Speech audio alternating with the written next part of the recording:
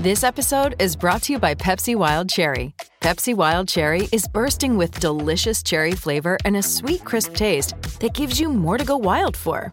Getting wild may look different these days, but whether it's opting for a solo Friday binge watch or a big night out, everyone can indulge in their wild side with Pepsi Wild Cherry. Also available in Zero Sugar. So grab a Pepsi Wild Cherry and get wild. Lions fans, it's time for the podcast you've been waiting for. The Detroit Lions Podcast post-game show with your hosts, Chris and Case. Hey, howdy-ho, Lions fans. Welcome to the Detroit Lions Podcast, episode 282. This is the official Detroit Lions Podcast and post-game show for the Reddit. And we're doing it live. I'm your host, Chris. With me is my good friends and co-hosts, Andy, the Sandman, and Case, our semi-normal host. We'll leave it at that. Normal host, unnormal person. Right.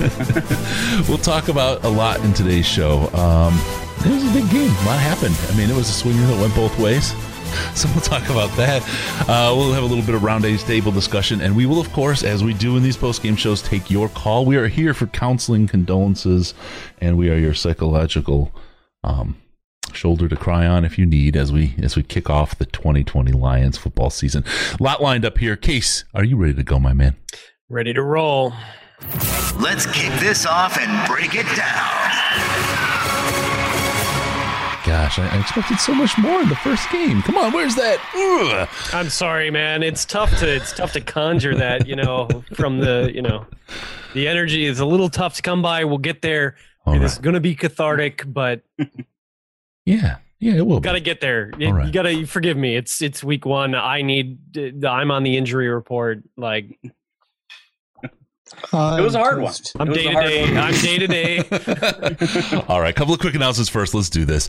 Check us out. Help us out on Patreon. Special thanks to Dylan from our favorite place known as Guam. Of course, our very first donor, Mathis, Brian Brookhiser from iPrevail.com. Check them out. You can join all them and everybody else, over 250 people on the Slack, by going to patreon.com/Detroit Lions Podcast to be exact, and donate as little as $1 a month. It is the most intelligent Lions chat on the internet. Even right now, people are saying smart things in their frustration at this loss and not saying fire Detroit. Head on and check it out. Cancel Detroit. Yeah, cancel Detroit.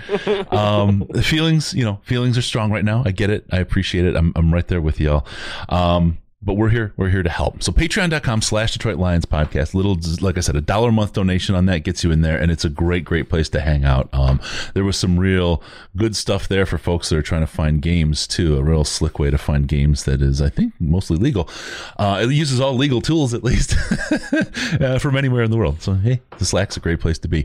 Check us out on Facebook, facebook.com/The Detroit Lions Podcast, Instagram, Detroit Lions Podcast, and on the Twitter machine at DET Lions Podcast. Give us a follow at DET Lions Podcast. It's the very best place to see Case. Ooh.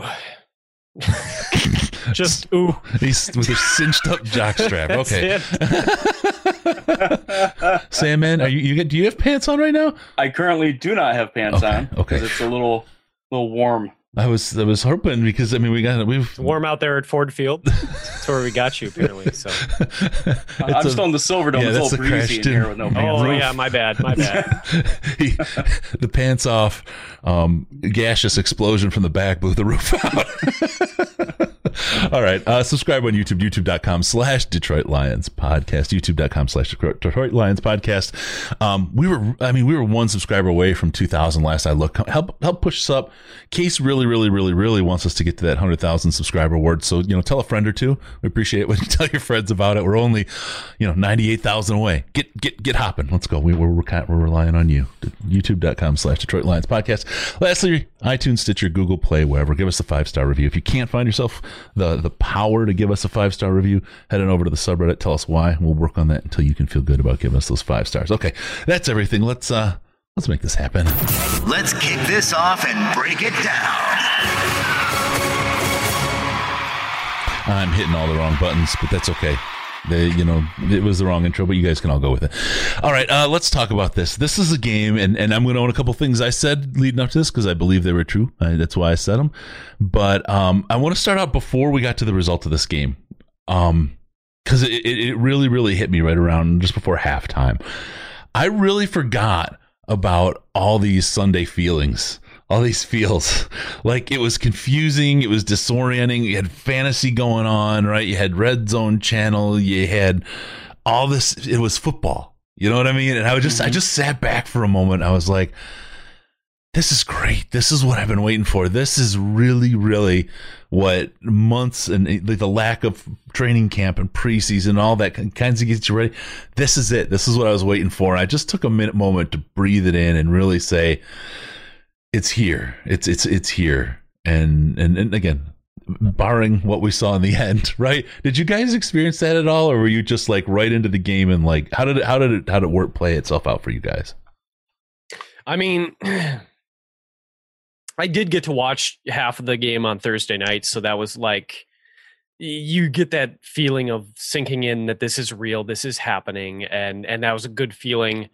To see the Lions on the field was surreal, especially when you look around and see some guys, like so many new faces.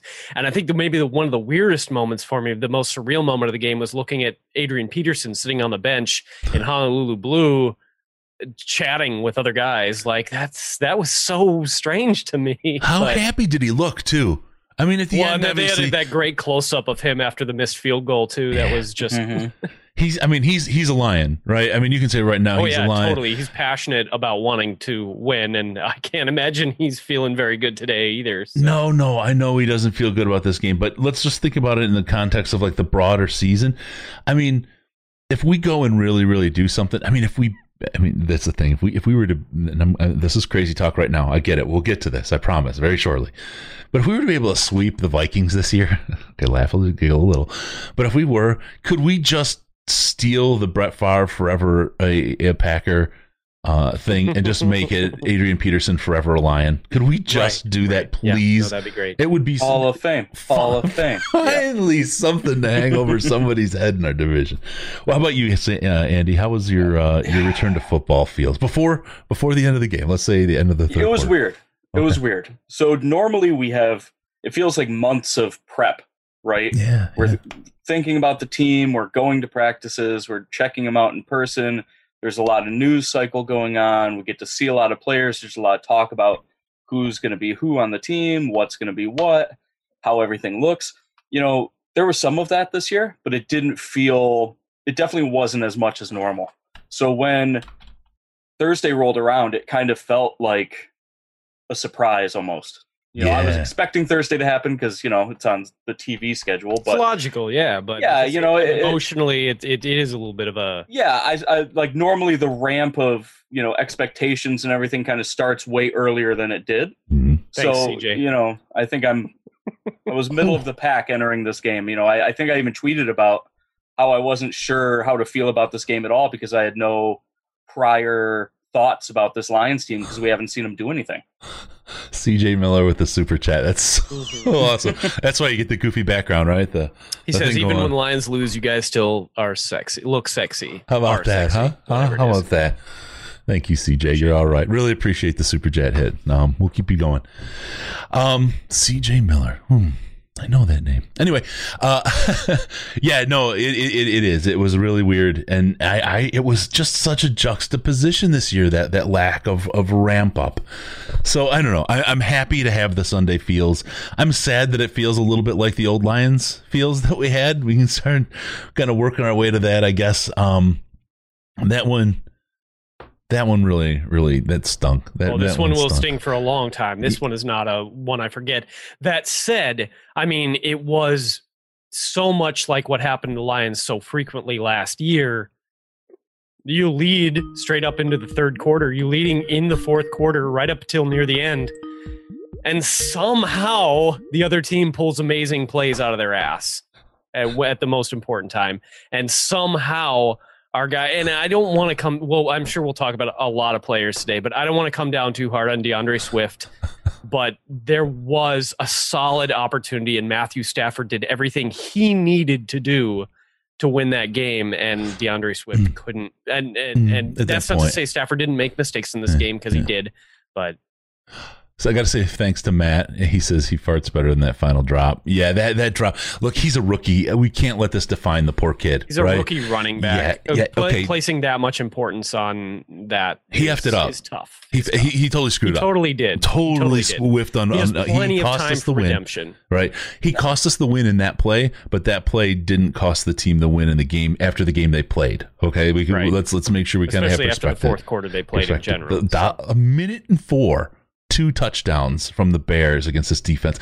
And I want to say, look, the Bears are no superheroes, but with no preseason, no real game action since December, I was actually a little bit impressed with our defense up until then. I didn't think they were going to be superstars. I didn't think they were going to be world beaters, but they held them to 6 points up until that point. That was what you need from a defense in Detroit. Yeah. I really felt good. And then it just absolutely fell apart. Again, Matt, thanks a lot for that super chat. It just absolutely fell apart at that point. And that really just, that I can't indict the defense. I just got to do a little side thing because, Andy, I know you have something to say about that, okay? I can see it in your eyes. The laser beams are ready to start. Oh, yeah. But I just want to, because some of the stuff's going on in chat. You guys, you may notice, and this is the first time that these words will be on our show. We never said dagger time. That was somebody who's selling T-shirts. Yeah, that's not us. We're Hockamania. That's our brand. You can get those T-shirts at our site. But no, absolutely. We never did the dagger time thing. I think, someone in the chat said dagger time is Harry Carey. Maybe so. I think that's someone trying to start a little goofy bandwagon and make a couple bucks on T-shirts, to be honest with you. But all right, Sam, man, tell me about why I'm wrong about the defense and why you want to slit my throat at dagger time right now. This defense looked the same. I didn't see any difference between this year and 2019, even 2018 to an extent. We got a sack. We got a sack out there. There was more manufactured pressure. I'll give them that. Undlin had a couple of twists and stunts that we didn't see last year. But in the end, we're talking about guys getting blown off the ball in the run game. We're talking about guys not being able to shed to tackle running backs that just have a simple cutback lane. Even when Collins was out there, he would crash into the line and the running back would scoot over a foot and have 5 yards in front of him. I'm just looking at a team that faced an offense that may, at the end of the year, be a bottom 5 offense in the NFL. And while we didn't look horrible point-wise at the beginning of the game, I mean, they still were moving the ball around on us, maybe not when it counted, but They were moving the ball around. And then at the end of the game, as is tradition now, there was a full collapse. And you can say, we were down our top 3 cornerbacks, which is true. We were down Landon Collins, or not Landon Collins, but, we were down Landon Collins. Jamie Collins, yeah, sorry. Oh, God. But it's kind of schematic feeling. It doesn't feel like we didn't have a bunch of players falling down. We didn't have a bunch of players running the wrong direction. It kind of just felt schematic, and that's kind of how it's felt for the last couple years, and it's starting to become harder to deal with. Let me put it that way. I'll give you, Carter's really good in the chat, and I'm going to do it even though he didn't super chat us. I think without the quarterback injuries, we win the game, but I still can't forgive Patricia for the passive nature at the end, stabbed in the back by their own dagger time. I think that really sums it up well, because, I mean, look, there's no doubt the cornerbacks hurt. I mean, Jamie Collins, I wouldn't, right? I mean, this is all rhetorical, right? But I just want to punch him in the face. That was the dumbest penalty. We're the Detroit Lions, and we've seen stupid penalties. I mean, dumb fucking penalties that do not belong on an NFL field. But that takes the cake for the dumbest. You do not ever touch a ref. How are you so stupid? Oh, God. No, I agree with that completely. It was a stupid thing to do. And what they didn't do. I do think Same it old maybe Lions. was an overreaction by the ref. Like I don't. You like, can't touch him. You just if can't the ref touch him. had any idea, like it. I get it. Believe me, it was a terribly stupid thing to do. Don't misunderstand that.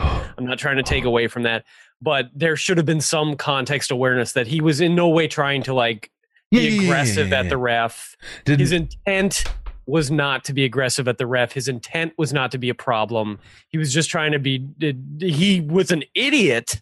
Clearly an idiot about the way he went about what he was trying to do, but challenging a call, and if he was totally joking around, I can get it, but he was challenging a call, really, and I get it. You just can't touch the refs, right? Yeah. Two things. One, normally the Lions would have completely folded after something like that, and they didn't. Okay. That's something that you just gotta kind of put in your head here and see what happens going forward. Stupid penalty. I am guaranteeing he's not going to do a stupid penalty again this year because he's going to get a rash of shit here for the next little bit. Mm-hmm. But it's just, I mean, I think that one's gone. I've never seen a player look so dejected because he clearly had no in intention. his mind, there was absolutely zero. There was no ill intent intended. Yep.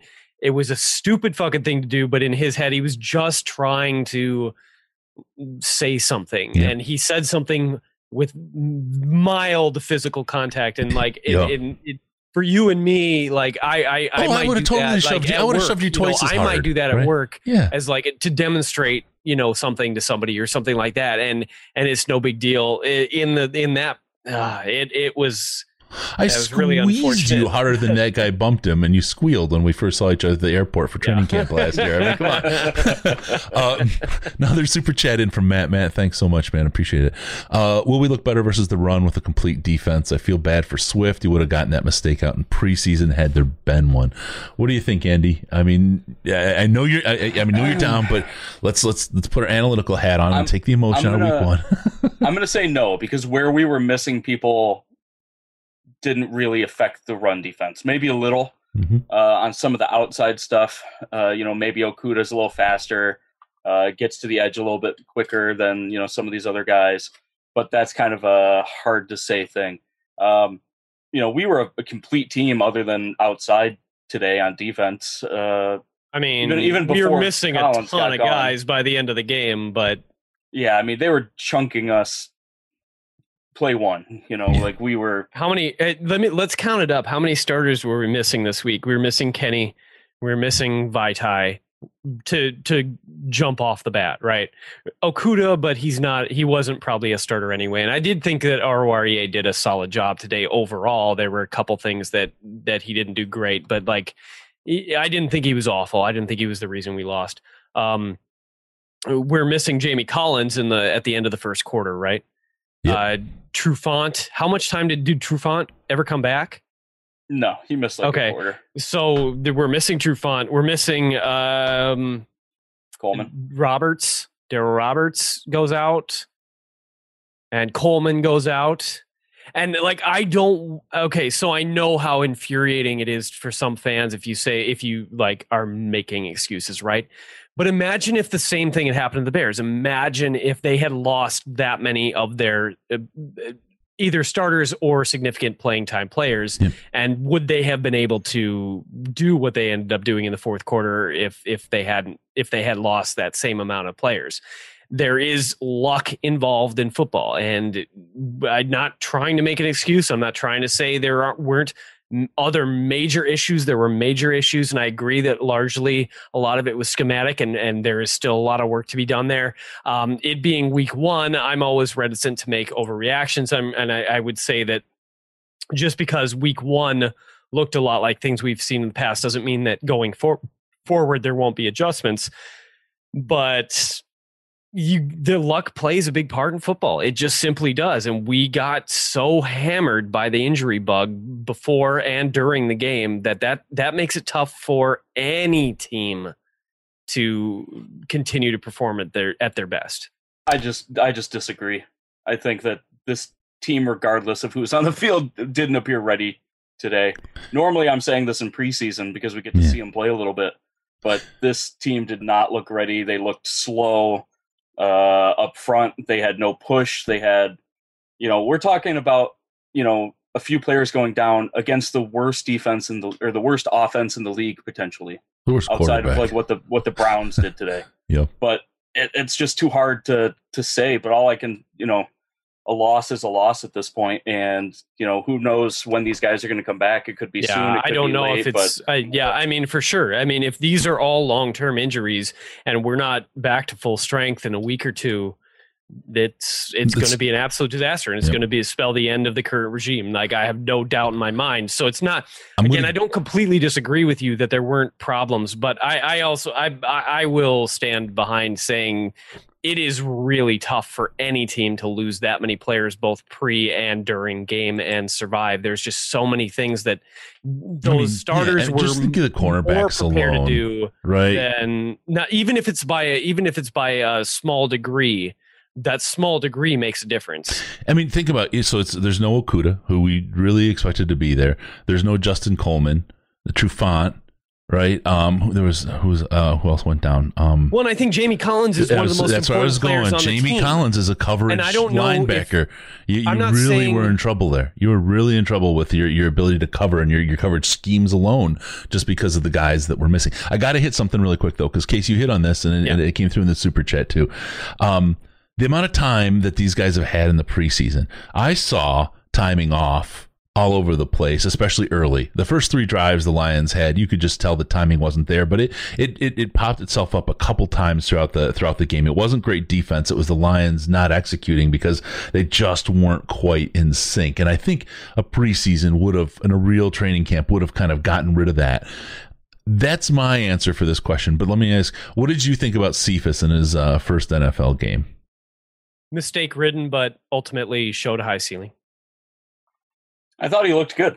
I thought he didn't seem out of place on the offense. He was finding open spots. There's a couple miscues where he turned in instead of out, and so Stafford threw an out instead of an in, and cost us a first down. But that's kind of to be expected. He's a rookie. They probably didn't get a whole ton of work together because Galladay was pretty much healthy throughout camp. So I don't know how much time they had together. Yep.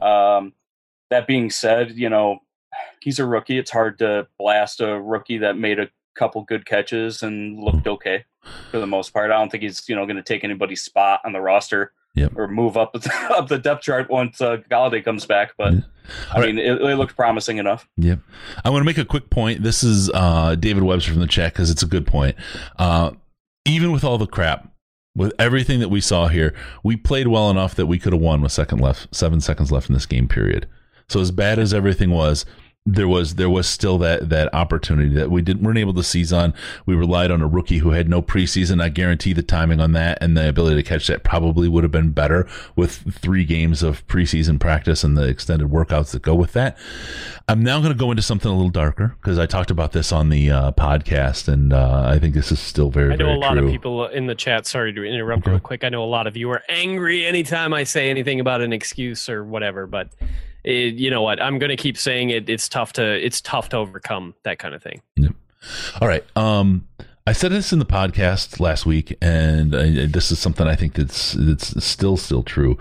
It's about this was a must-win game. As stupid as it sounds, first game of the season for Matt Patricia was a must-win game. Period. The reason that is the case is because of the hot seat they're on, and we're playing against a team that is, by all intents and purposes, going to be the last place team in the division unless the Lions wind up lioning like they did today. And they lost this game. I'm going to tell you that I know the reaction in fans. It's a heartbreaker, number one, so you're going to feel the heat there. I know the Fords listen to the fans and hear the fans. And I'm just going to tell you that the temperature just popped up 25 degrees on both Bob Quinn and Matt Patricia's seat. I hate that this is the reality, to be honest with you. I would love to not even think about that or have anything to deal with that, and then at the end of the season make the decision and be done and move on if that's what we're going to do. But this is kind of like a whole distraction and often exacerbates problems that exist. But hey, it's the nature of football. I will tell you, I'm not real excited for this team for the next 2 years if we do replace them. I'm not necessarily excited for this team if we don't replace them either, basically.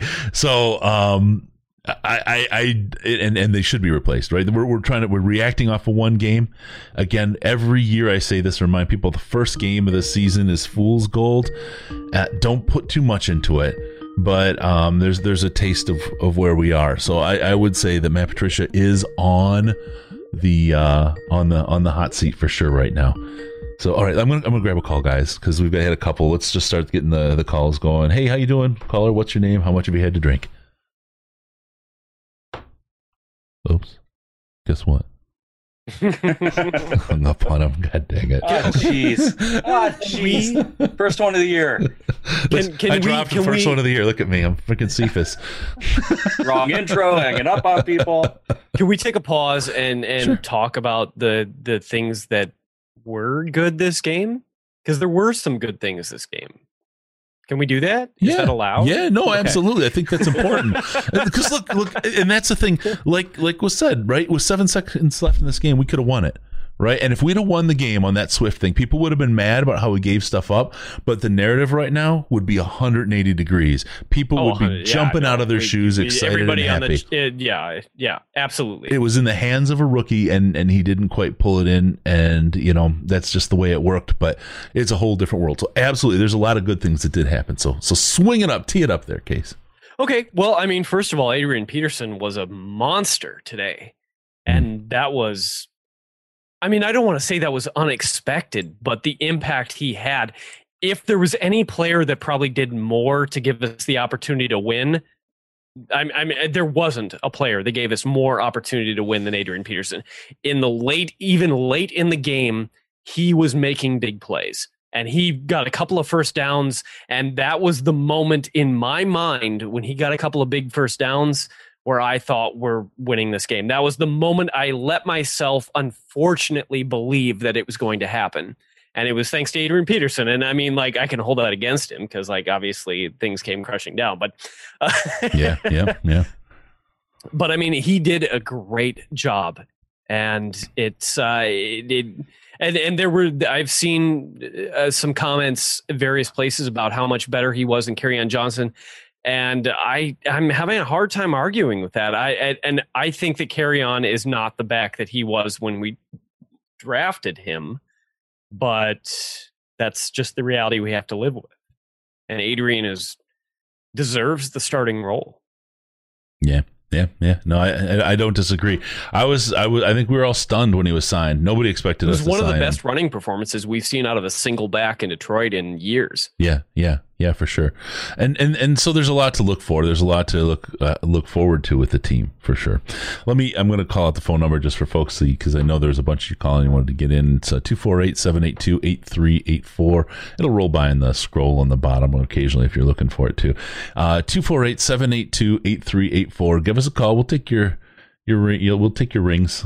We'll talk to you. We'll give you that counseling that you need. I mean, that's what we're here for.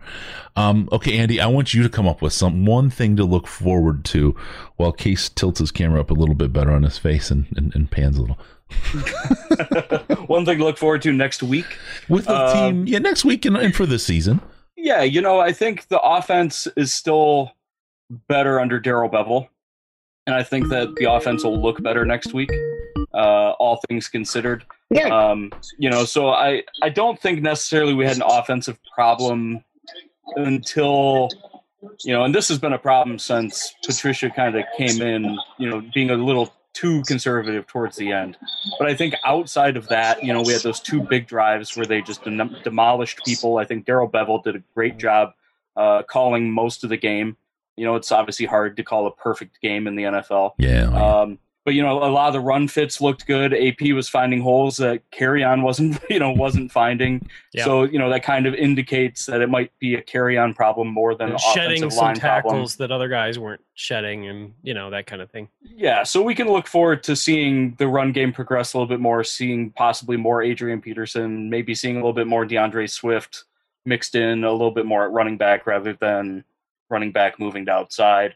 But I'm looking forward to seeing how they play next week against the Packers. I think the run game is a true shining point of that offense. I think that's going to help. Matthew, he had a fine game, but I don't think he looked like the Matthew Stafford that we expected today at all. I just don't think he stepped up. So I think we're going to see a whole lot more at quarterback. I think Matthew's going to really bring. He's going to ball out. I was going to say he's going to bring the balls, but he's not Tom Brady with the Deflategate thing. He's going to ball out. I think Matthew Stafford's got to find his thing. I think there's a lot to be said for the lack of timing and practice these guys had in the preseason. I think it was really, really bad. I think for Chicago, this is how they always are. Right, there's no timing issues or whatever. You saw when their number one problem is Trubisky missing passes. The guy had a bunch of passes. And he was through the first three quarters. There were a lot of terrible shots. And then he turned into fucking pinpoint accuracy. God damn, because it was at the 40, right? That Miller touchdown is one of the prettiest passes I've ever seen. Yeah. Who would have thought that the dude who'd thrown the rest of the game could throw that touchdown? Oh, that was frustrating. That's the scary part, though. He turned it on, and all of a sudden our defense was super Swiss cheese. Yep. So we got a caller. I'm going to make 2 quick points. Riz was absolutely right when he said that the Lions got to quit doing those 40-yard field goals and start going for it. So got to give the Riz was right, Horn. And that's. Jamar. Sorry to interrupt.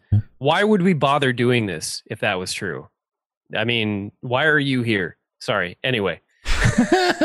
It's the first game of the season.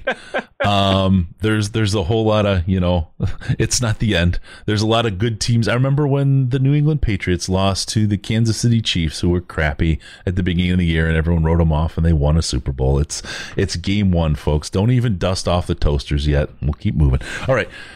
Caller, I'm sorry you had to wait for us to be so rambly and noisy. What's your name and how much have you had so far? Yeah, this is Brett Kuzno. Hey, Brett. I had probably about 4 beers through the first 3 quarters, and then probably about 6 in the fourth quarter. I'd say. Yeah, I get that. Just a guess. No, I mean, that was pretty brutal. part of me, I'm sitting there screaming at my TV, fire Patricia before the end of the game. Don't let him leave the stadium. But I'm starting to calm down, and I'm starting to kind of see the whole. It is the first game of the season, but this is a guy who is 0-2-1 in season openers, including 0-2 at home. So I'm not. I'm trying to see the light at the end of the tunnel. Stafford totally outplayed Trubisky the whole game until the fourth quarter. And Adrian Peterson showed up every other running back on the roster. Yep. But I'm kind of at a loss to with the defense. I know we lost 3 cornerbacks. Okudah was out, and then we lost Trufant and Coleman during the game. Yep. And I'm just like, why can they not stop anything? This was Mitch Trubisky. This wasn't Aaron Rodgers. This wasn't Kirk Cousins. Is there hope somewhere for this defense? Schematic. It's schematic. They had 6 points until 2 minutes left in the fourth quarter. We got to remember that. And the game, it's a different kind of defense. And this is. I'm not going to disagree with your idea that it's schematic, Sam, man. But again, we were down a lot of guys. Happens, right? You got to be able to pull through. But I think it was 5 guys we were missing, whatever, out of a 11-person defense. There's a lot of people to be missing, okay? Number one. But number two, the schematic failure always seems to come when we have a lead at the end.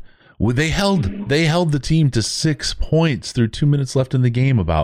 We should not have lost that game. The defense performed absolutely, and I knew it. I'll tell you, I'll move my family up here and I'll make them testify. The second Matt Prater's ball hit that goalpost, I said they are going to get the ball. They're going to score it. They're going to get a 2-point conversion, and they're going to get a touchdown. I mean, I just knew it. I said this is the momentum swing, and we've seen it so many freaking times. And and I knew it was going to happen. It happened different than I thought it would. But they'll tell you, I predicted immediately the second that happened, and it was like, sure. You got to pull yourself out of that as a fan, because look, they almost won it in the end. But it is absolutely, I think, to Sandman's point, schematic, but it is the 2-minute defense. It is the 3-minute or 4-minute defense where they absolutely continue to fail and get just stuffed. And I don't know if it's the pass rush.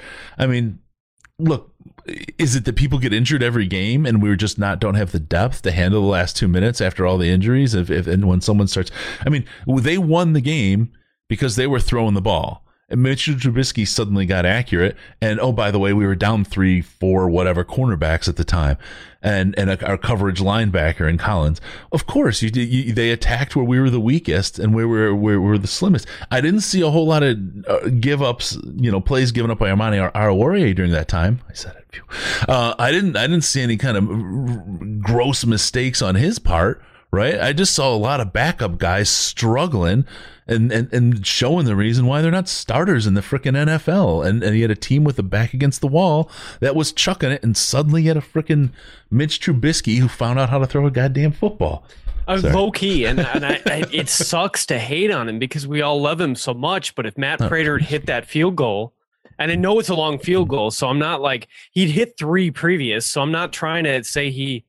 I can't, I'm not trying to hang the whole game on him or anything, but if he hits that field goal, we easily get into field goal range at the end of the game, and that's the win. Yeah. How much does the boneheaded penalty by Collins, do you think, really hurt that defense? Oh, God, I think it hurt a lot because it was so early in the game, and I think he's such an important player. Yeah. Like, and you could talk about, I agree. I do want to say, Andy Sandman, that I do agree that there's some schematic issues. But when you take a player like Jamie Collins, who is such a foundational piece, out in the first quarter, it changes what you are able to do, and it changes, especially in week 1 in a season like this and all these things. I think that altered the way they were able to play the game after that. And I'm not necessarily saying they were doing amazing before that, because they weren't, especially against the run. But I don't know that you can say that a player who seems so foundational to them doesn't matter at all. I feel like that's... I mean, losing Collins sucks. It definitely sucks. But, if your team doesn't have depth to replace one guy... Well, I agree with that, but it wasn't just one guy. Well, yeah, but I mean, we're talking about a game that featuring any other NFL quarterback outside of Mitchell Trubisky, like, this is possibly a blowout by the Bears. I feel like there missed so many easy passes that were super first downs. They were 0 for 8 on third downs for a while. It should have been 4 for 8, just on bad throws. It makes it really hard to, and that's what makes it hard for me, is that, like I've said before, this is possibly the worst offense that they're going to face all year. And they didn't look good, regardless of who was on the field or who wasn't on the field. Like, well, yeah, you need to look better than that against the worst offense. 43 today against the Minnesota defense. I mean, next week could be a manslaughter. Yeah, I'm thinking about. I wanted to say the Jaguars, but I saw Minshew was chewing shit up today, like pretty good. He was like 19 for 20 or something. Yeah, they want to come back to beat him. Yeah, boy, oh boy, that's crazy. Here's what always happens. This is what always happens when we struggle in a loss and a close loss. I am prone to find a lot of reasons that we were at a disadvantage. When we win a close win, all of a sudden everybody's calling me a hater and a doubter. So, like, I understand, but, like, if we had won this game by either the Swift touchdown or if Matt Prater hit that field goal and then been able to get another one at the end of the game, we'd be getting so much different response, even though everything outside of those two plays would have been exactly the same. I think, yeah, there's. Hey, Brett, thanks for the call, man. I'm gonna let you rock and roll. We're gonna keep it open for some others too. I do want to just real quick. I want to mention my MVP is actually Jack Fox. That guy did awesome. Oh Yeah. shit! He Oh, looks so man. much like Stafford too. I was like, why is Stafford back to punt the ball? Yeah. He looks so Even much with like the him in a curse of helmet. Joey Harrington, even with the curse of Joey Harrington on his chest. But thanks, Yeah. guys. Yeah. Hey, but those Joey Harrington jerseys are back in style now. That's all right. Yeah, no, Fox really did look good. I'm it's early. It's season 1. I'm not, or game 1. I'm not convinced about pulling out the toasters. I will say though, like I said, Patricia Quinn, their seats are warmer, and there's Oh, a yeah, short definitely. leash, No I think, on argument this with that team at all. right now, from fans, from ownership, from everybody involved. And I think the players know it. I think the coaching staff know it. How do they show up with Green Bay? That's going to be an interesting game. If this team that we saw today is the team that shows up against Green Bay, it's going to be just like Andy said, right? It's just going to be absolutely an abomination. Manslaughter is what the caller called it. No, I'm thinking at least second degree, or maybe you could even prove intent. I don't know. It's going to be bad. Definitely intent. Yeah. Definitely intent. So, yeah, that's going to be easy. Hey, I want to really, really quick hit on something. There's two things. One's an announcement that people are going to love. And the other, I got to hit this one. So let me just do this one. If you're looking for any of the relief that you can get from CBD, that magic oil, sometimes in gummies and other places, head on over to cbd.detroitlionspodcast.com. We've got all your great stuff there. I use it. Helps with sleep, helps with a little bit of pain. I've actually started using the cream as I've started working out here and knock off the COVID couples, and it's absolutely helpful for the muscles to get better. As you guys know, we don't put anything out on the show or talk about anything unless we're users or believe in it, and absolutely good stuff. It's from the guys at Diamond CBD. They have great product. It's potent, it works, and it's legal in all 50 states. You can use it and go operate heavy machinery without a problem. It's nice. cbd.detroitlionspodcast.com. Get yourself feeling good, looking good, and out and ready to rock and roll. I don't know if it's going to help with the Lions pain. I will let you know maybe in a day or two after I've done that test. But if you go to cbd.detroitlionspodcast.com, there's some great discounts. Last I saw, there was 55% sales going on. So it's definitely worth it. All right. With all that being said, let's talk a little bit more about... Can I bring up another positive? We'll take this call first, Am I and then allowed you to can, do that? Case. How about that? Okay. All right. Hey, caller, what's your name? How much have you had to drink? This is Matt Leffler, and I've had nothing to drink, but I am laying in bed with a smoke-caused headache because of Seattle. I'm with you, man. You got all the effects of the CBD plus THC. So what's going on, man? I mean, it was not an easy game to kind of wrap up there at the end. It was fun. I had a blast watching it all the way up to the last 2 minutes. Yeah, it was great. One thing I did want to bring up, and I feel like Sandman kind of addressed this, was actually, Chris, you were talking about how like the Lions were in it, until like the last 5 minutes, and they kicked them to 6 points. But one thing I noticed, and this is probably a lot more with like the coverage, linebacker, and the corners being out. But I mean, the thing that really concerned me the most was the fact that the Lions had an extra player on defense. They had 12 to 14 players because Trubisky, and because there were a lot of guys getting opened. So that's my concern. Mm-hmm. Yeah. Well, and this is the thing. I think Chicago wins the division if they have a good quarterback, period. I think they're that good of a team. They've got the receivers. They've got a decent offensive line. Their defense is just smack down tough. They've got a great defense. I think they can easily win the division if they had a decent quarterback. Why the hell they did what they did in the offseason, I it's inexplicable to me, but I'm glad they did it. Although I wish they did a little less, but no, they are a really good team. They are just hampered by an absolute ass quarterback, and most of the help we got was because of that. But you saw those receivers making almost one-handed grabs. If those passes were even close, right? Those receivers, they're all good enough to have made those catches, and we're down, a ton. So one bad player, it's albeit at a very, very key and important position, almost cost them the game. And that's why I kind of feel good about how we played against everybody else. At the same time, I'm nervous about seeing what Aaron Rodgers is going to do against us next week, to be honest. Yeah, we'll have to watch the replay of the game for sure. Yeah. Oh, go ahead. Sorry. Oh, no, it's okay. I was excited, unlike a lot of people on Reddit. I was excited about how well the offense, once it started clicking, it just shredded the Bears defense. And the Bears defense is obviously really good. And, yet there they kept going, marching down the field. I mean, how many times did they start deep in their own end zone or their own half and then, get at least across midfield and then kind of win the whole field position battle? I don't know. I was impressed with the Lions offense today for the most part, except for, the unfortunate drop. Yeah, the offense, like I said a little bit earlier, I think the offense looks fine. I don't think that there's a real big problem with the offense per se. I think play calling got a little conservative at the end of the game, but that's, NFL football. The Lions reap the benefits of that.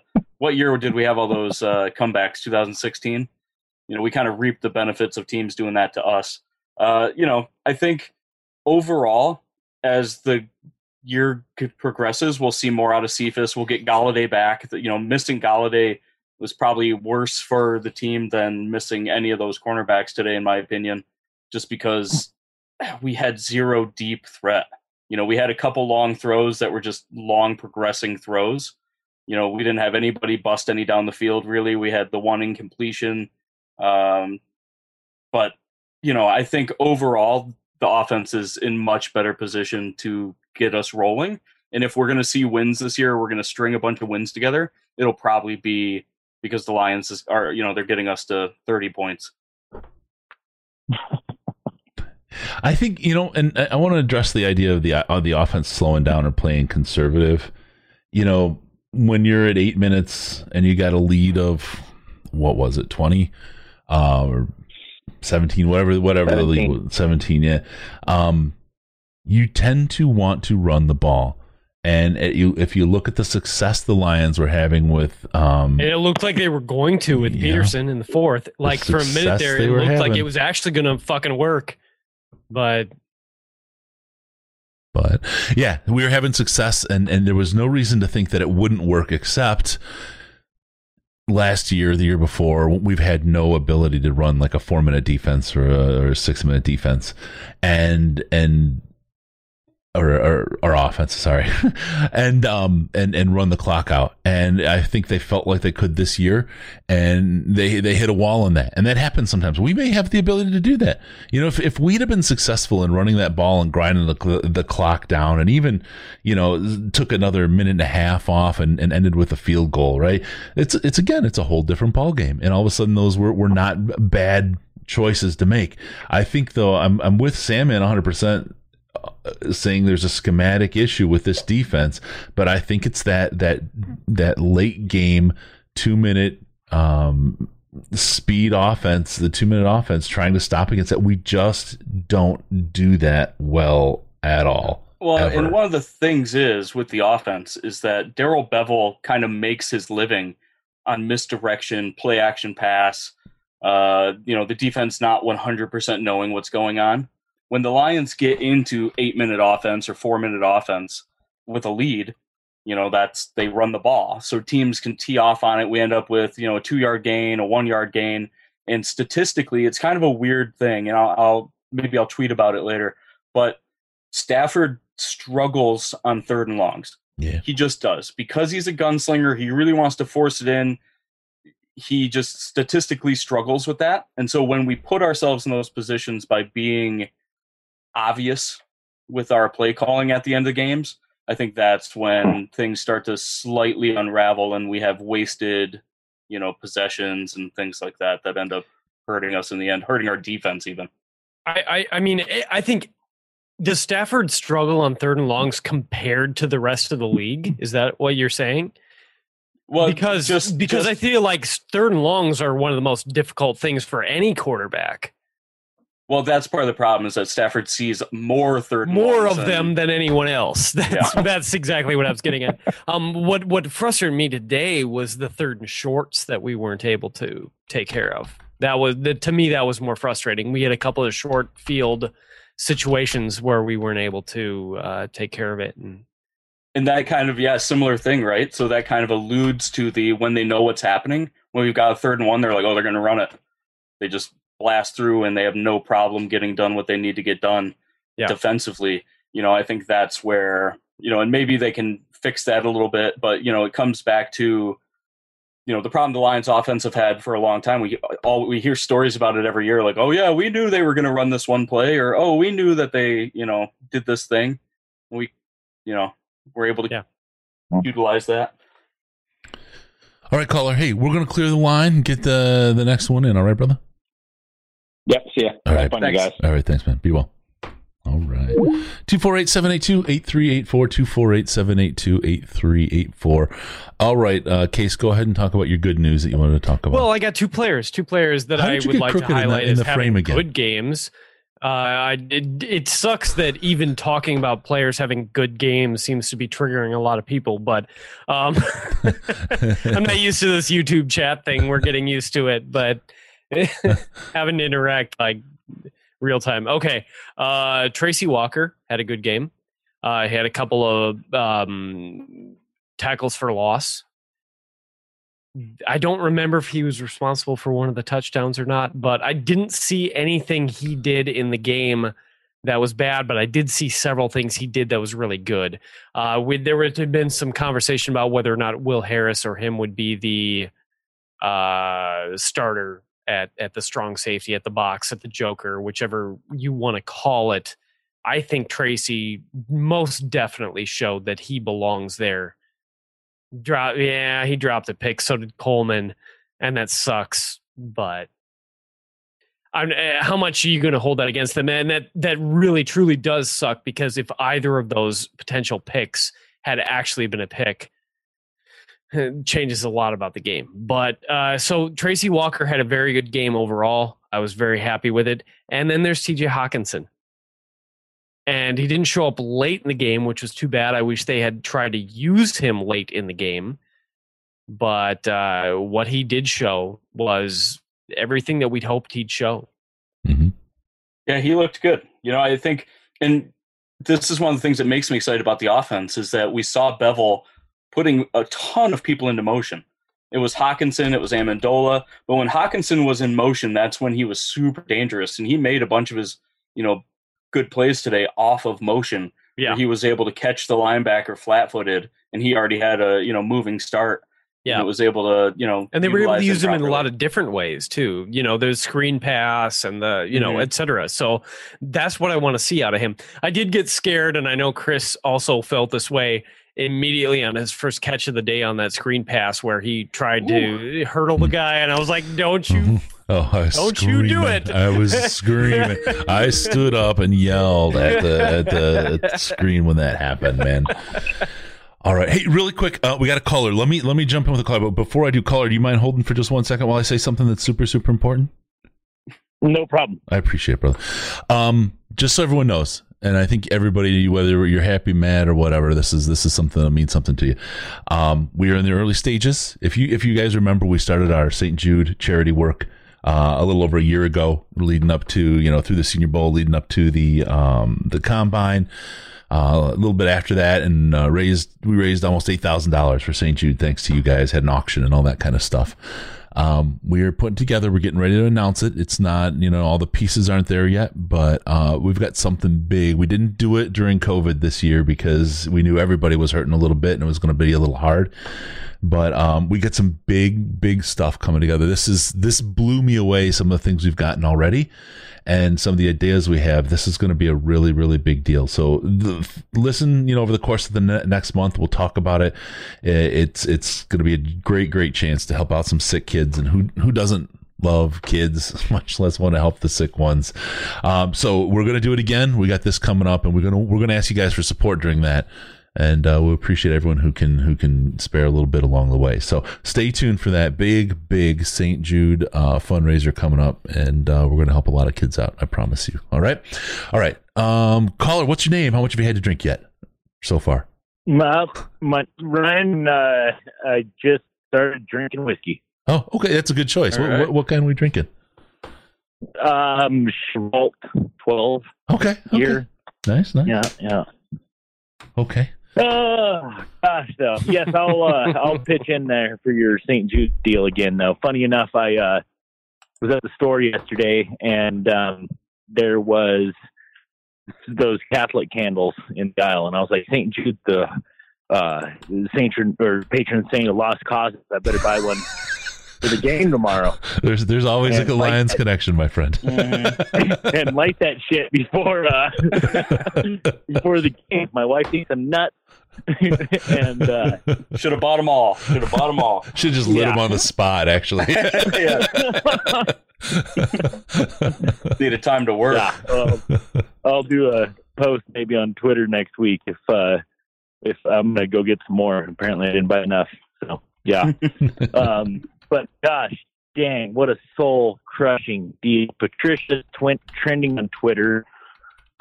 I'm crushed, man. I'm terrified that they are going to waste Stafford. I don't know what a new regime is going to do if they come in and clean slate at the end of the year, but it'll be a complete blow up. It'll be they're going to want to get their quarterback. They're going to want their quarterback. They're going to want everything. So, I mean, look, that's so disappointing. I'll be a fan of wherever Stafford goes, but I can't get the Lions out.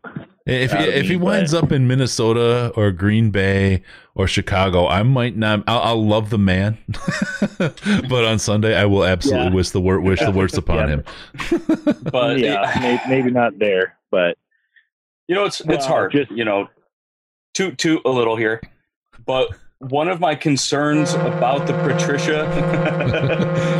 Patricia regime was the amount of turnover that he was having to make this his team. Yeah. And I knew that if we had a failure here with Patricia, that if it didn't work out, this team was going to be built in a way that nobody else could run it. No other coach is going to come into this defense the way it sits. Yep. With the way the linebackers play, with the way the D-line plays. We can probably use the defensive back still because that's pretty universal.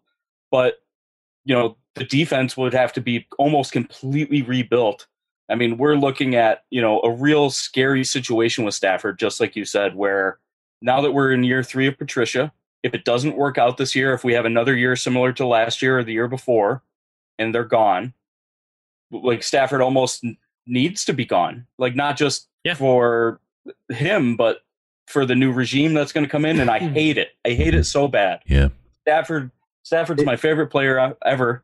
Yeah, I'm a huge Stafford fan, but it sucks. We've wasted prime years already. The last 3-4 years have really been not great. And I feel horrible for Stafford. I think it was Fox pregame today that mentioned, that he's going to be the 70,000 yard quarterback that nobody ever talks about. Yeah.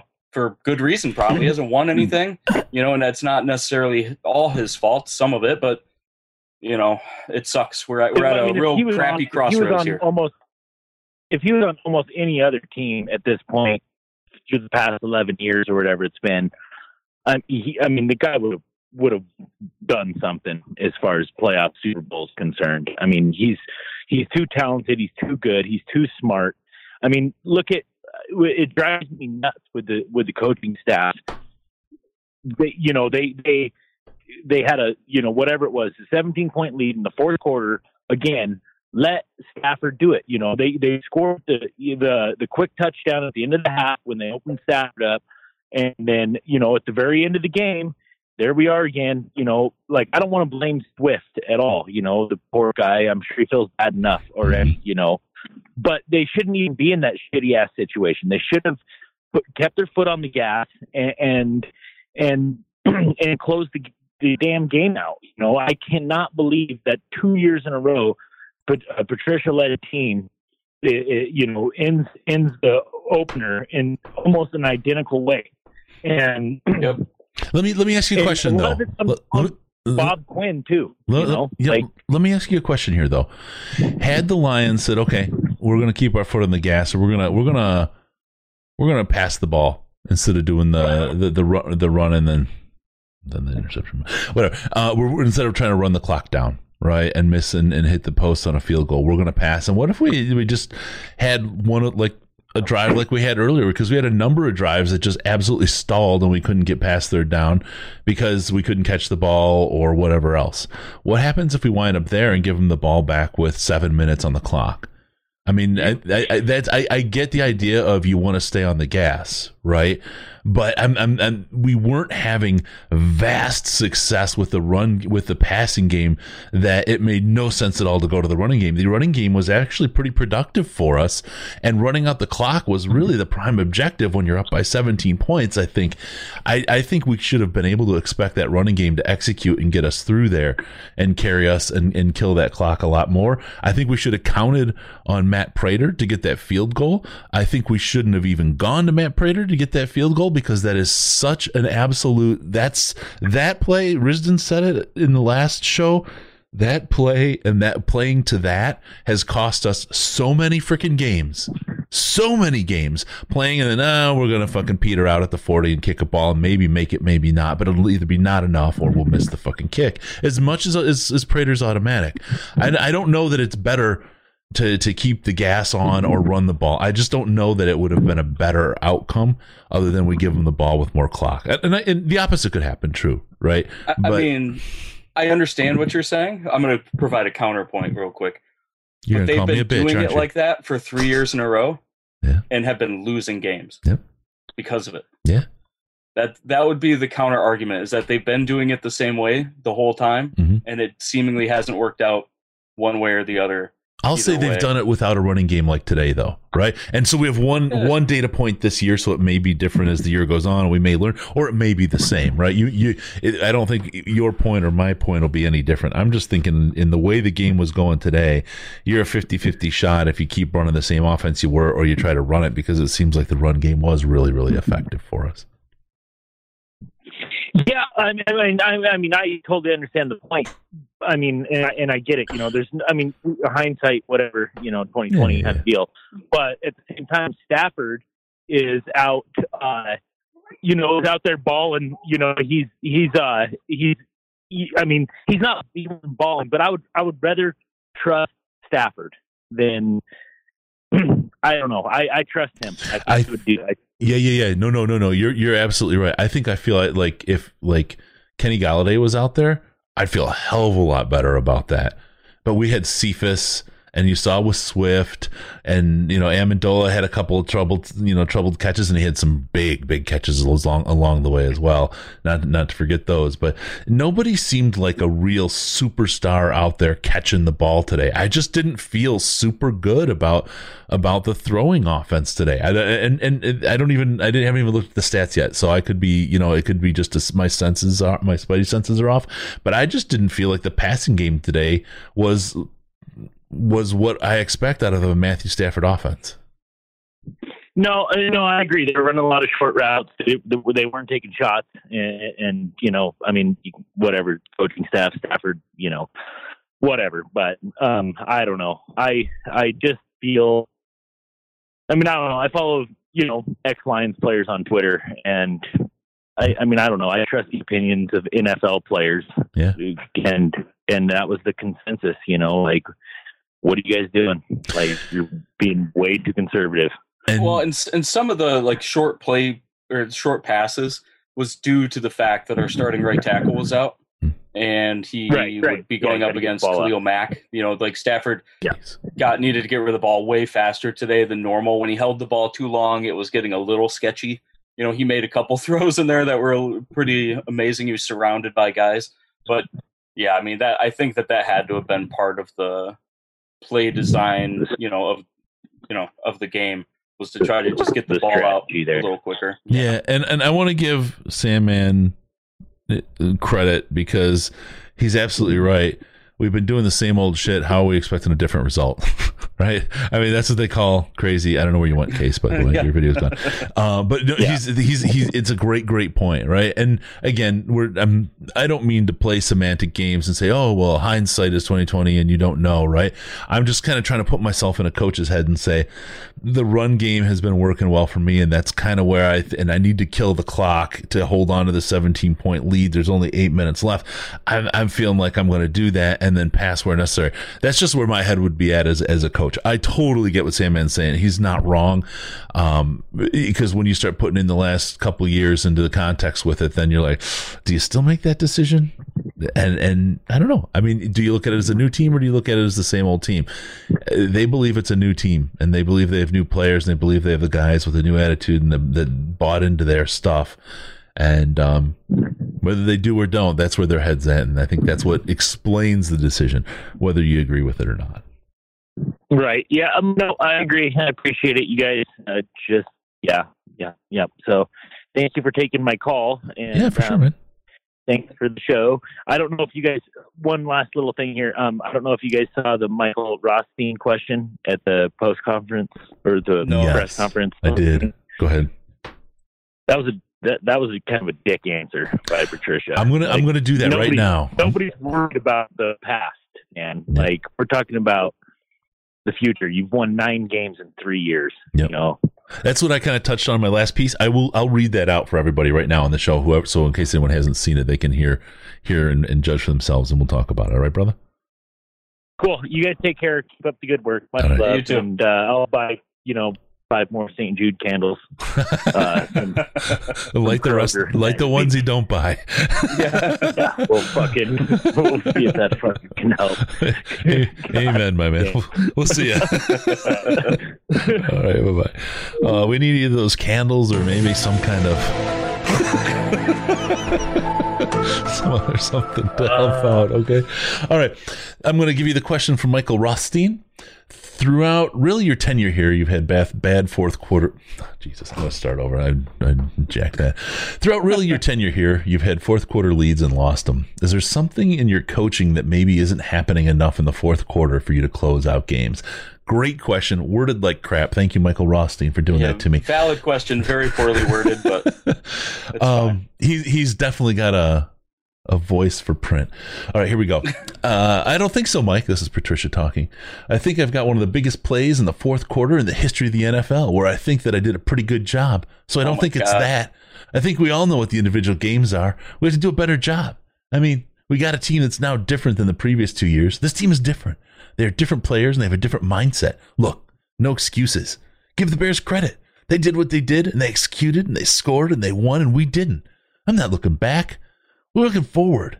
We're trying to make sure that this team that we're building on understands situations, and we have to come together better than we did before. Pass the goddamn donuts. I may have ad-libbed there at the end. But that was kind of it wasn't, I don't know. It's not the answer I would want. It's a guy that feels the heat, I think. It's a guy that knows that he's failing, in my opinion. Ooh, that's interesting. There's no other way for me to take that. Really? That's a guy that knows that he's failed and is continuing to fail, and has probably never experienced this before. He's been coaching in New England his entire career, where things just seem to work out. Ooh. And now that he's in charge, I think he's struggling a little bit. We all had hope, but wow. I'm in pain listening to that. I just read it myself while you were reading that, and I couldn't believe what I was reading. Did I have the right voice for it? Answer. Did I have the right voice for it, or should I have done more? Or donuts next time. That's interesting. I won't say your take is wrong at all. I just got the sense that that's a guy who's feeling the heat now. It's a guy who's absolutely feeling the heat. He did not expect to be answering a question like that today. He was not prepared for that question at all. Case, where's your head at? I mean, I'm frustrated like everybody else. I don't think there's a way to not be frustrated. I know that believe me, that I want to be a supporter of this regime. They have an opportunity still This is week 1, so they still have an opportunity to win us back. They still have an opportunity to win games. They still have an opportunity to finish the year positively. Yeah, they could as be much as I 15-1. as much as I like believe that we'd be singing a different tune if one tiny little thing here, there, anywhere in the game had gone different. I think we'd be singing a different tune. As much as I believe that doesn't really matter, because the score is the score and the win is the win. There's nothing that's going to change that. And it sucks to have a reaction like that. As much hate as some former players for the Lions have gotten for their reactions to things and their immature reactions to things, I'm afraid that was not a great reaction from Patricia. And he, like I said, he's got a minute. He's got a minute to fix it. And I hope he Not does. much more. I want to get back behind it. At the moment, it's tough. It really is. It's tough for anybody who wants that to succeed. Here's the thing. I want the Lions to succeed. I don't care about whether or not Patricia succeeds. I want Patricia to succeed for the Lions because I want the Lions to succeed. Right? Mm-hmm. Well, and so when he starts doing things like that, it makes it difficult to not root against him, because I want to root against him in the sense that I want things to be better for the Lions. But I also know, we talked about earlier how precipitous this situation is. And if this situation goes south, how long we could end up mired in absolute disaster. That's exactly it. And so here's where the mindset is, right? You can be angry at Patricia. That's fine. It's not going to change anything really in the scheme of things, right? You can be mad at the team or whatever. But right now, you are seeing probably the last run, unless they succeed, right, of Matthew Stafford with the Lions, the coaches with the Lions. This is the last best chance this team has. And things are going to happen. You can be angry about it and say, throw him out. They'll throw him out. If he doesn't have a good season, he's gone. Don't worry about it, right? But when he goes, just be known that your quarterback's going to go. Your defense, if you think it stinks now, wait till you try it on with a different set of coaches and a different scheme. You're going to have a whole shitload of problems there. Yeah, absolutely. Your defense is going to be falling apart. Your offense is going to be falling apart because you don't have a quarterback, and you're not going to get Trevor this year, right? So you're going to worry you're going to be worrying about all that. Your team is going to be just an absolute S show for 2 years minimum. 2 years minimum. You fire Patricia halfway through the season. Does that feel good? Do you feel better? Okay. When are you going to hire your new coach? Oh, he's going to be on a team that's in the playoffs. Well, see you then. Wait, you're going to have somebody halfway through. What are you going to have? Darrell Bevel, your coach? What's that mean for you? What does that get for you? What does the anger and the frustration have to do? We're watching this play out. We're hoping for the best. But hey, fire Patricia. He will be. He absolutely will be. But just know what's coming behind that. Folks, know what you are going to get stuck with as a team if that happens. So just hope for the best, because that's going to take care of itself if things don't go well. There will be consequences, and they won't be good ones. Yep. And I think you nailed it. GB sucks. We are just in a shitty situation. It is the way. That's where the Lions are. That's where we've been for ages. That's what, unfortunately, it looks like will happen unless this team turns around. Now, I will go back and say this was one game. Yes. I still like what we've seen in the locker room of this team. I like what we've seen in the character of the players in the offseason. I like that they've gotten their guys. We saw, week one is always a crapshoot anyway. I mean, you can almost flip a coin as to who's going to win in week one in the NFL. And then you add the fact that you had no preseason at all for any of these guys, for any of the rookies. And we were relying on a couple rookies out there. It's a complete coin flip. It's nothing to overreact about. We almost won the game. We could have won the game. We didn't. That's all we can ask for. If we're in every game, at least it's exciting, and we'll go on from there. If we win every game, hey, that's good times. I love that. I'm all in on that. Oh yeah. Let's talk about right guard. Let's talk about Crosby. No. Oh, not sorry, not right tackle. Jonah Jackson, right? He was out there and looking good. I mean, we expected an absolute breakdown on the right side of the line today, and it didn't happen.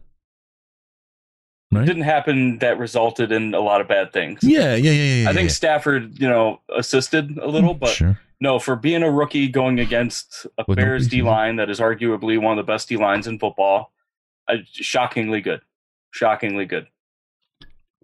Yeah. I thought all the rookies that played today looked okay, to be honest. Yeah. It's hard to be a rookie in the NFL. It's especially hard to be a rookie in the NFL with no NFL speed experience. Yeah. That's kind of the point of preseason games.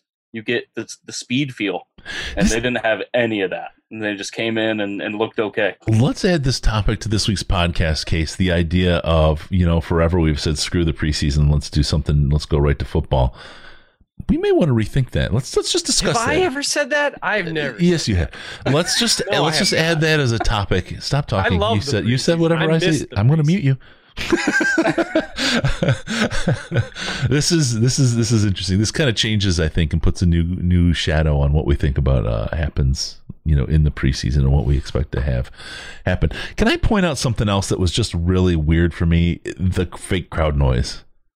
The worst. It was like the worst. There was times when I and the Fox was so late with getting the graphics up on the flags, and half the flags, they weren't caught on camera, so you don't know if they were thrown. The play would happen, and all of a sudden the crowd would you would hear the and I'm like, what was there a flag? What happened? I'm looking for it, and no, it's just some idiot at the fucking mixing board zipping up and down on the thing at the wrong time. It's confusing me as to what in the heck is going on. It was horrible. I was really, really frustrated by the low hum of the crowd noise and the stupid reactions at the wrong times. I don't see how it could be that hard to hire 16 dudes to be on a volume knob, because the crowd noise was maybe like a 2-minute loop at best. Yeah. And so, you'd keep it down while the offense is playing. Something good happens, you turn the volume up, something bad happens, the refs do something that the home crowd wouldn't like, turn it up a little bit more. It doesn't feel like that would be hard to do. Right. But no, it was I'm wondering awful. how loud it is on the field. I mean, that's my big question. How much of that are they hearing? So they weren't, we as an audience on TV were getting a different feed than in stadium. I knew that part, but I don't know how much they're actually added. Well, they said it was going to be maxed out at 70 decibels, which is actually like talking volume. So it's like a white noise hum from the crowd, like. Which I mean, that part of it I don't have a problem with, because I don't have a problem with being like neutral across the league. But it wasn't. They had crowd in Kansas City. This is going to add. This is going to add to a change. Do you think that crowd was what, maybe like 25%? Of the stadium, sure, but the reaction that they got was a lot more significant, and you could feel what was happening in that game 100 times more than you could in the Lions game. You got a sense of that, a little bit of a hometown, like you're cheering your team, booing the other team, whatever. You didn't get that at all. But I mean, the biggest disadvantage of that is Madden does it better. Of the crowd is the noise level, right? Like the absolute decibel level. That is the biggest impact of a home field advantage. I'm just talking about as a consumer of the product. Right. I'm talking about it from a at 70 decibels, advantage. You're never going to change the game, right? But it's still the ups and downs of it. Andy's right. They should have people on a mixer moving it at the right time, right? And then maybe through some whistle cheers and stuff in when things go well or something. Yeah, like get a friggin' DJ in there, like I don't care. Or just I don't care. Just take the Madden one. Let Madden read it through AI on what plays happened and play it, because they do a way better job than what I heard. It was horrible. Yeah, all they need is a guy with a good play, bad play button. Hit the good play, hit the bad play. Kind of good, really good. Medium. Kind of bad, really bad. Right. I got to say it here. This is the first Lions home opener that I didn't hear any booing in my life. I tweeted at Fox NFL. I was like, you need to get some boos in here. Yeah, make it realistic. The crowd would be losing their mind right now. This is not a. Where's the F the refs chant? Put some like t-shirt guns in the stands and throw. Yeah, maybe if there were some fans. Launch some beer cups on the field from the t-shirt guns. Had some fans with some signs giving Swift some some mean eyes, maybe he would have caught that last ball. He would have, feared for his life after the football game. I feel like Ford Field would have looked like your band ground, Andy, if they did have fans in there, though. I think people would have been off the hook. Again, I can't blow up. It's one game with no preseason. We've got a lot of football still. We've at least got football. So let's start being happy about being mad, right? I think we can go there, and then we can start thinking about there's a lot of football left, and we know how to react. But I just can't. I can't get too crazy negative this year. I just can't feel it, because I know if he's going to be gone and Quinn is going to be gone if things go south. I just know that that's what's going to happen, and I know what's going to happen after that. What hell we're going to be worse. in. Yeah. So I'm not rooting for it. I don't want to yell for it. I don't want to scream for it. I just want to absolutely hope for the best. It's kind of the ostrich position, but right now that's where I want to be. I don't need all those bad feels. All right, call me crazy. Call me crazy. And Wood needs to go too. I would say absolutely not. Wood has done a great job. And I'm going to go to Andy, defer to Andy, who's been the one who, until this year, experienced the life pre-Rod Wood and post-Rod Wood from a fan's experience. And that's really what he's about, right? That's what he does. Yeah, pre-Wood was not good. Pre-Wood was not good. Pre-Wood, no good. Pre-Wood, no good. No, as a fan that goes to every game that I'm able to go to, the game day experience has been, doubled in quality, maybe even tripled since Rod Wood took over. You could argue that maybe he shouldn't be making football decisions like hiring Bob Quinn or any of that. But, really he's just an advisor to the Fords. And I think the Fords make final say on all that anyway, especially now that Sheila's in charge. I don't think Rod is going to have any say over anything. Right now, the only thing Rod touches is football, like fan operations, and stuff like that. He was in charge of getting the new boards in the stadium, stuff like that, and all that's been great for the most part. Really, it's the play on the field that's been freaking awful. The Wi-Fi, don't forget the Wi-Fi. Oh yeah, the Wi-Fi, the cheerleaders. Don't forget the cheerleaders. Never forget the cheerleaders.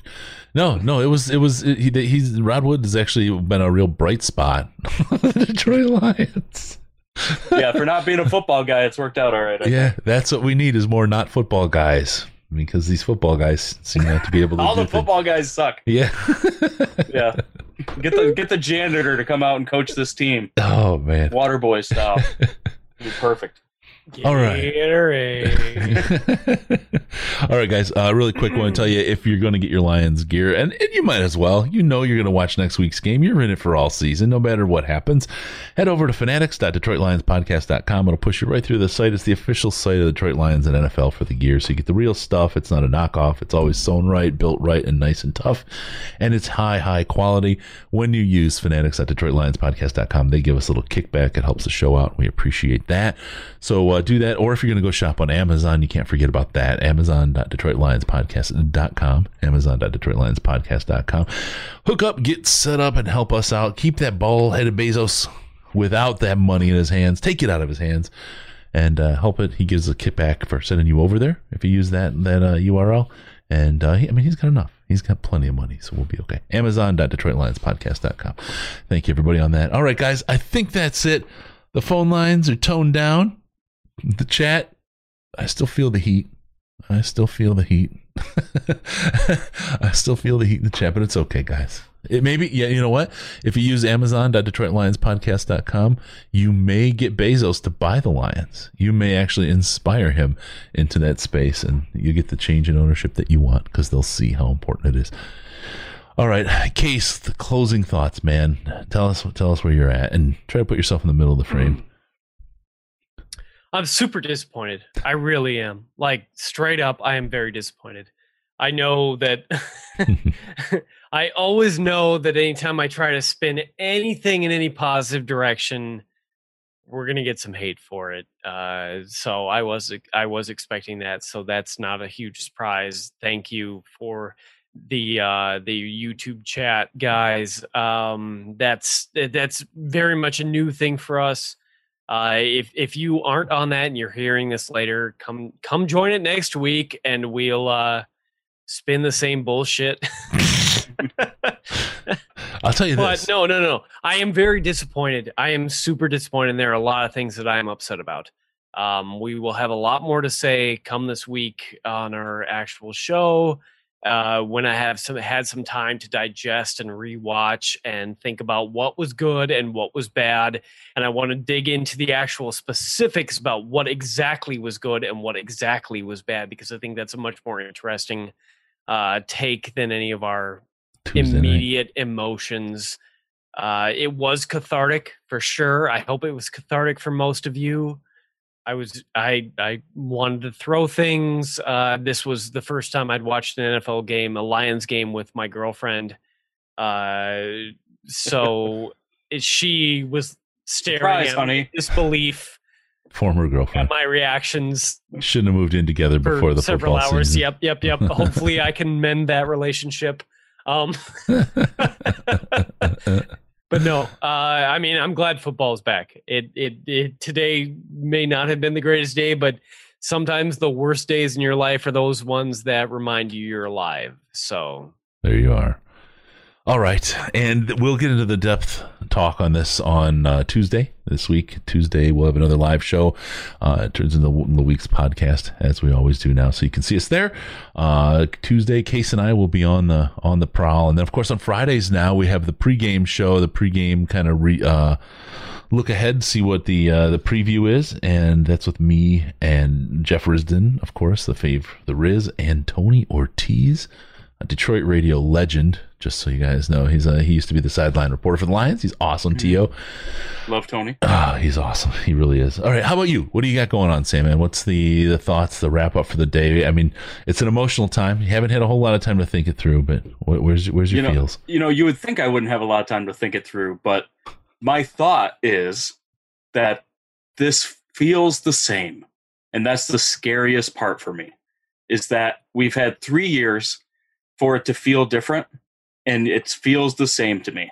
And if you remember back in 2017 when Patricia was hired, I was really weirded out by how everything was going down at the beginning, and I still have a weirded out feeling 3 years later. And it's hard watching, just like the Michael Rothstein question, like why this has been happening over and over. Maybe something needs to change, and we get that bullshit answer, and I feel like that is kind of hopefully it won't be, the theme for the season, but right now it feels very similar to everything. So I'm a little concerned on my concernometer. I'm like a 7 out of 10. Obviously first game back, it's like you said, it's always a crapshoot. The Bears, even when they're bad, our division always plays everybody tough. There's very few gimme games in this division between any of the teams. So I guess we'll see next week, right? If Green Bay drops 43 on the Vikings defense, I hope that doesn't compound. But Mini Widget came in the chat, and we have to play a Packers team that just scored 43 points against the Vikings defense. Vikings defense is supposed to be pretty good. Maybe they're not. Maybe it's a week 1 fluke. Right? We don't know. Who knows? Right? Yeah, that's the scary thing, right? Is that we don't know, but what I do know is what I saw looked similar, and it freaks me out. Yeah. Okay. No, I'm with you. I'll take a little bit of a look at the team and say, you know what? I feel like the Lions can pull this out. I don't think I'm not writing them off after game 1 at all. I think they look good for a lot of the game. I think they had a lot of issues that I would expect with no preseason, and they wound up on the tough side of a crappy game that they led for almost the whole time. Is this indicative of the same old story being told? If so, we're in for a couple year rebuild. That's that. I'm down with it. Right? I'm not against, and I guess I should be clear about that. I'm not against having to do that. If we don't succeed this year, if this team doesn't progress significantly, Agreed. then I'm down with the whole let's blow it up, but just know what blowing it up means and accept it, and you're gonna really don't be emotional about games next year. I'll tell you that much. Yeah. But and that's the scary thing, right? We think this is bad football. It could be worse. It could be a whole lot worse. Yeah. It'll always be worse. Yeah. So we'll see. We'll see how that goes. That's why I'm going to try to maintain as long as I can that kind of happy face, and hope that this was just an anomaly. We'll know I don't even want to say matchup after next week. Yeah. After what we saw out of Green Bay this week. I don't know after next week. Who knows?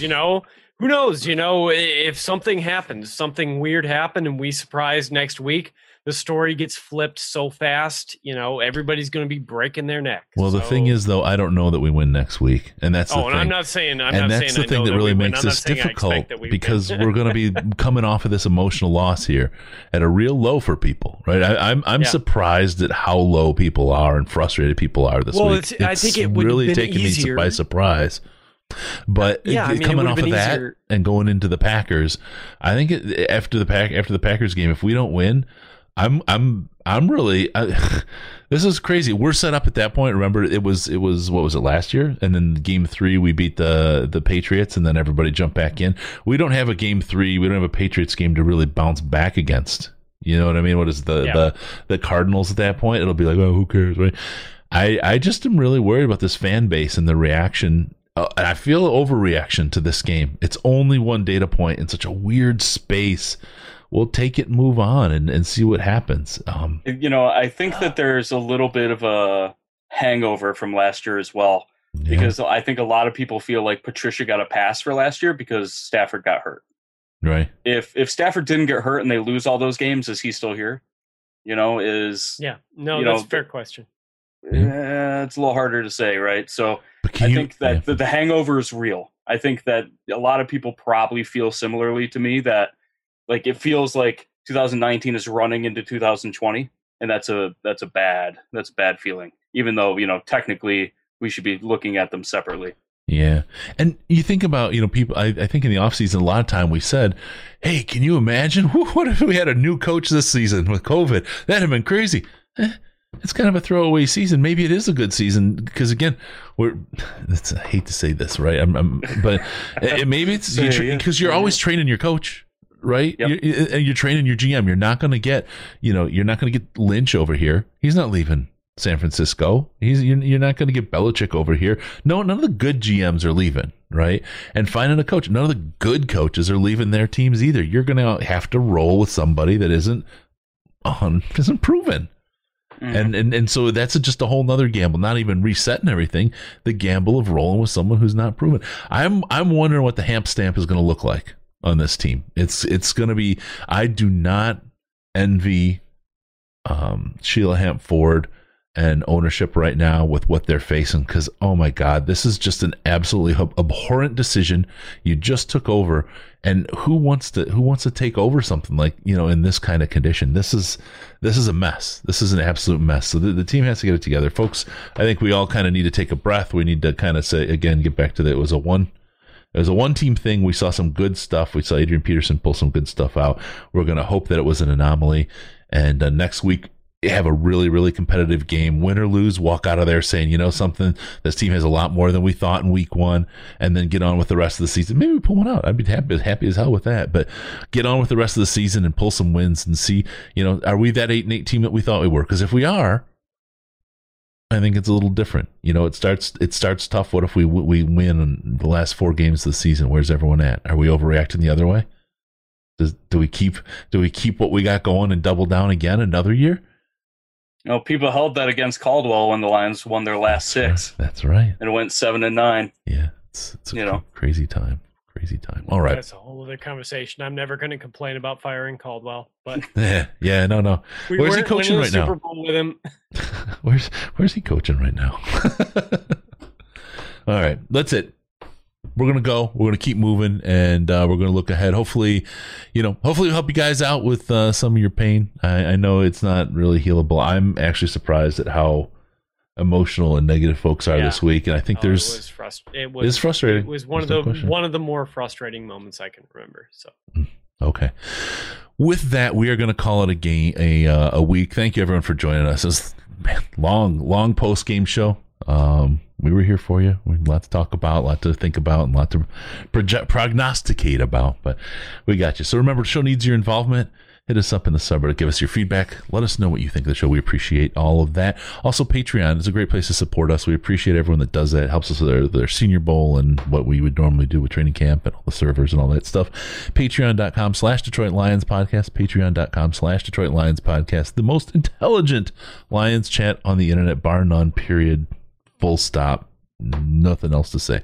Little as $1 a month to the Patreon will get you access to the Slack. You'll get an invite. Again, patreon.com/Detroit Lions Podcast. Facebook's a good place. The Facebook.com/The Detroit Lions Podcast. Instagram, Detroit Lions Podcast, and Twitter. Give us a follow on Twitter. We love those follows. DET Lions Podcast. DET Lions Podcast, the very best place to see Case. Trying to talk you off the ledge. Give us a call via Skype. Detroit Lions Podcast, all one word. Detroit Lions Podcast. Or call us in the Lions line, 929-33-LIONS. It's 929-335-4667. You can leave a message there, and we'll get your messages on the show, on the weekly show. It'll be a lot of fun. Also, go to DetroitLionsPodcast.com. Subscribe to the podcast so we can pop up in your ears automatically, or you just can subscribe on YouTube. YouTube.com/Detroit Lions Podcast. Good times, a lot of fun. Thank you for tuning in. We're going to see you next time on the Detroit Lions Podcast. Remember, no pants, no toasters yet, no hot tubs yet, no problems, baby. We're your Detroit Lions and Reddit connection.